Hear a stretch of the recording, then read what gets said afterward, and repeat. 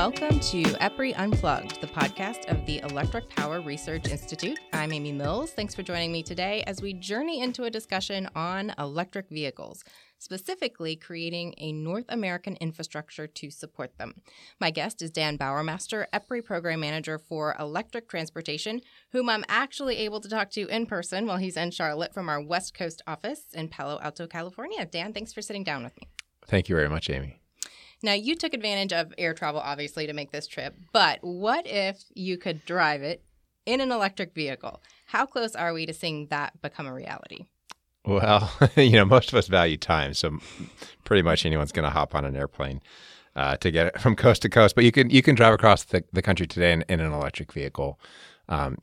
Tesla, for example, has put in quite a few high power charging stations. So people have done it in Teslas, and they've set different records. And also in their different types of electric vehicles, they're the kind that have smaller batteries, then also have kind of a regular gas hybrid backup motor. And you can drive across the country like you would in a gas car, which I've done a few times. It's fun, but that was a different stage in my life. Now it's a little different. So, basically, I guess the short answer would be you can do it today in a Tesla pretty much like you would in a normal car. And there are, we're coming up on maybe, 45 different models being on the market. Mm-hmm. Unless you have a Tesla, you might be a little bit more limited. I think people think of electric vehicles as maybe living in a city and making short journeys. On average, what kind of mileage are we seeing from electric vehicles? The first thing, that's a great question. The first thing is that number, the 45 changes daily. In fact, now the number's 46 after Toyota's announcement this week. So, they kind of fit into different buckets. The ones on the market right now are about 120 mile range car. For the ones that are coming out, now or in the next 6 months. What is very exciting in the industry is we're starting to see the rise of the kind of, think of it as the mass market, 240 mile range car. In fact, General Motors is building their Bolt EV as we speak in Detroit, and it's supposed to be in West Coast dealerships here around Thanksgiving. So that's a 240 mile range car that stickers at about $37,000, and once you include the tax rebate from the feds, that's $30,000 car that goes 240 miles. So then there are more. We can talk more about others that are coming, but it's pretty exciting to see these cars hit the market. Part of your area of research is looking at what it would take to create an integrated network of utility-owned, behind-the-meter charging stations across the U.S. and Canada. What have you found in looking into that? Well, if you look across the country, the answer is actually fewer than you might need. Right now, charging stations. This gets a bit technical. Well, basically, charging stations charge at about 50 kilowatts, which to refuel a car that's on the market now, their battery, and for example ours, it takes about 15-20 minutes, which is a little longer than getting gas. But if you're at a gas station stop, and especially if you're with the kids and run everybody through the washroom and get cleaned up and maybe grab a Coke, the car is done before we are anyway. So when you're talking about a network, you might only need them every 50, 75, 100 miles, and then you can almost imagine like a charging plaza, where you have various degrees of different types of charging. You're kind of paying for speed. If you're in a rush, you pay for the super premium speed. If you're in less of a rush, you might pay something else. And if you're in no rush at all, you might pay a different price. That's kind of how I vision the future. So it's not necessarily, everyone's gonna be charging at super high power all the time. It might also depend on where you're at. For example, a charging station in the middle of the country where you're basically trying to get from point A to point B, across the state or get to the next state might be different than, say, a charging station that serves a more urban, like a city. Basically, if you live in a condo or don't have off-street parking, you might use a kind of a lower power charging plaza. So I think it's really going to depend. But the short answer is you probably need fewer than you might think. So charging plaza is the new gas station. I could see that, especially again, like in between, out in the Great Plains or places like that where the distances are wide and the population's pretty, low density. I can definitely see a charging plaza type thing. Okay, now in California, there are 3 investor-owned utilities who are going through some pilot testing on building up that infrastructure. Now, California is a great example because there's a goal there of reaching 1.5 million zero-emission vehicles on the road by 2025. So that means in less than a decade, going from about 2,600 charging stations to as many as 200,000. So big increase. What are some of the specific issues that they're looking at in these pilot projects? Well, the pilots are pretty exciting because they're all slightly different, and they're really trying to do a couple things. A, support, obviously, just the market as it grows, and they're all kind of taking a slightly different look at it. Right? The data doesn't really exist, at least in any widespread form, to know what combination of charging. I mean, you can kind of think of charging as a pyramid. You have your home charging as the base, and that's where most charging gets done, again, if you have off-street parking. And there's charging at work, which is the next level of the pyramid. And those two kind of areas are about 80 to 90% of your charging. Again, depends on the individual. But the top, the public charging, is also necessary. It's needed for public safety. It's needed to go long distances. And it's obviously needed for those who don't have access to workplace or home charging.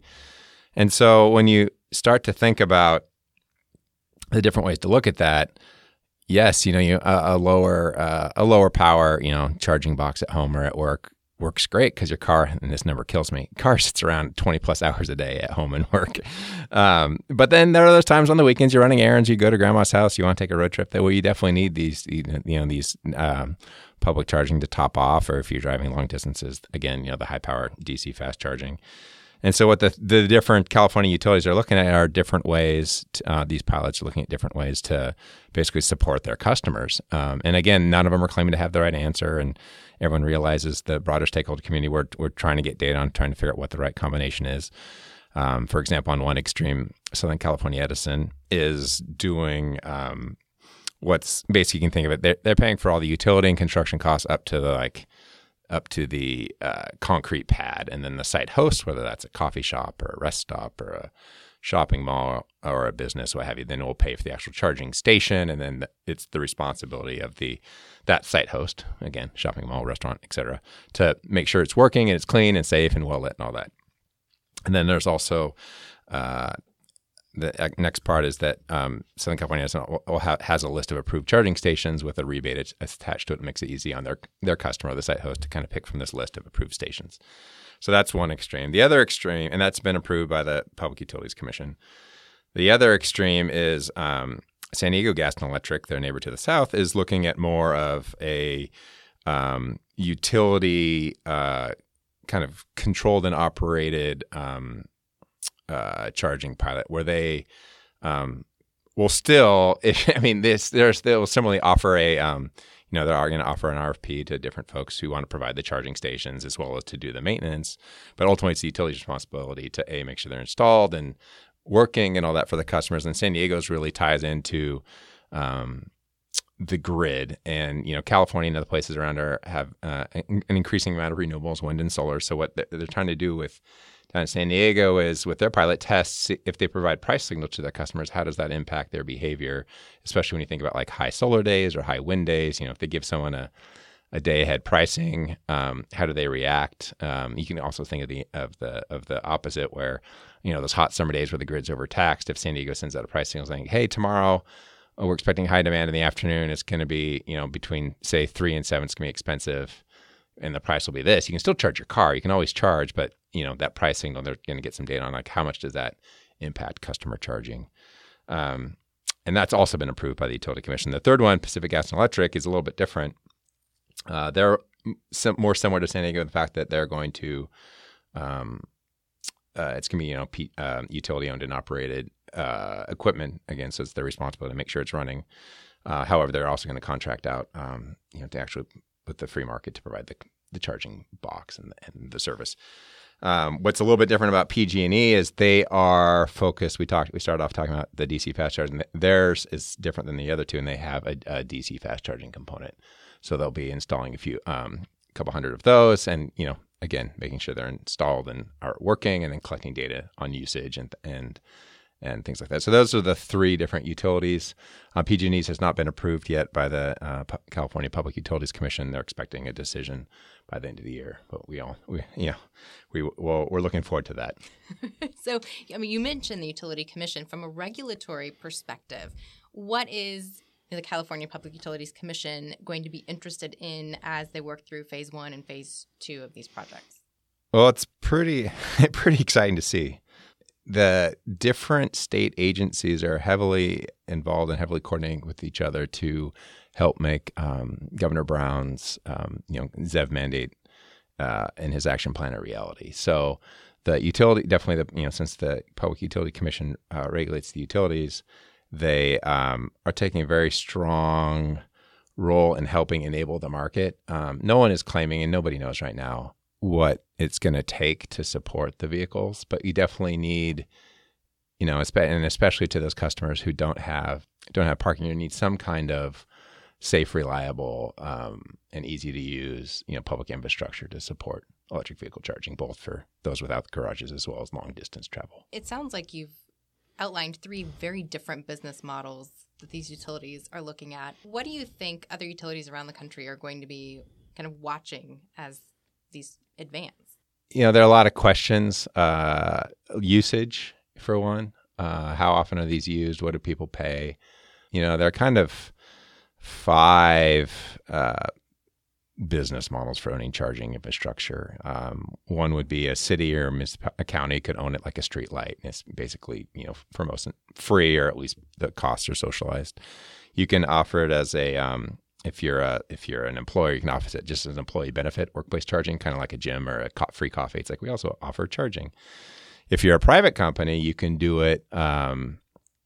You can offer, the third business model would be if you want to try to earn some money off the actual sale of electricity or the related services to electric vehicle charging, meaning you install a charging station, has a certain amount of costs, and then you charge a price and offer services, and you make money off that. The fourth way would be if you I won't say have it as a loss leader, but you're less concerned about the actual profits from the station, but you want to use it to attract customers. And what I mean by that is, say you have a hamburger restaurant, fast food restaurant, and you want people to stop at yours versus the other guy kitty corner from you. You put in a bunch of charging stations and you attract people. It's less about selling more electrons. It's more about selling more burgers. And then the fifth way would be if you wanted to basically as a utility offer it. And again, nobody knows we outlined the California, where does the utility role stop? But if you wanted to basically offer it, as basically a utility service for your customers. So, those are the different kind of 5 major business models. And then from a utility perspective, back to your question about, every utility, I shouldn't say every, but utilities vary quite a bit around the country, size, kind of how they're regulated, what they own. But, they're looking to support their customers. They're looking to complete their environmental goals that either their leadership or the state leadership has set, or federal leadership for that matter. And they're looking to, help meet that customer need and, basically continue to provide that safe and reliable electricity while earning a rate of return on investment. And how do you think that what's happening in California with these pilot projects will inform the broader discussion about creating a North American infrastructure and really making owning an electric vehicle accessible? Well, there's a lot of good news. So not only will, the data that comes out of the project help inform, where do people go? Where do people charge? There's the utilities also, as part of their pilots, have formed stakeholder councils. So there's different ways to get input back into the process. Utilities around the country are actually looking at this and acting on it. They're putting infrastructure in the ground today. Kansas City Power and Light, for example, in the Midwest, Georgia Power. The list kind of goes on and on and on. And quite a few utilities are looking at this as well. So, it's not an either or as far as like, is it the utilities or no one? It is the, if as we're looking at a national quote unquote network, it is how can the different stakeholders across the country band together and figure out how much is needed in what phases. And I think most importantly for all of us is how do we scale this in the most cost effective way? And everyone has different opinions on what that means. But, I think one advantage that the utility financial model has is the rate of return is a longer time frame than maybe traditional, say, Wall Street type of return on investment rate of return. So I think that's an advantage as far as if you think about it from a public good, or what's the utility's role. It's like how can that basically the advantage of the utility financial reality help support this market. Who actually owns the charging box on the corner is going to vary from place to place, and that's okay. But the idea is there's a lot of kind of behind the scenes work that has to go into making sure that, the site gets ready and there's enough power and that it's operating, things like that. As part of your job, how much do you interact with utility commissions and just educating and helping people understand what this entails?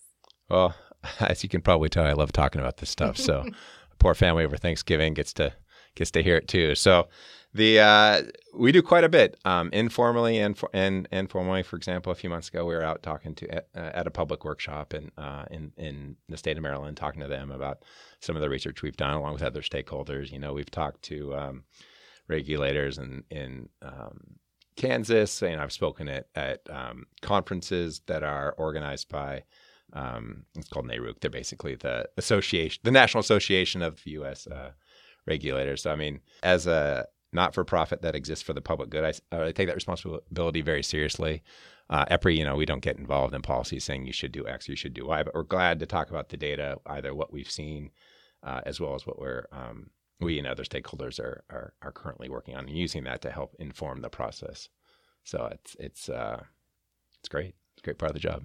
And do you see a little bit of a chicken or the egg problem with electric vehicles? Do you think consumers will be more likely to invest when they know there's that existing infrastructure, or is consumer demand kind of driving the infrastructure question?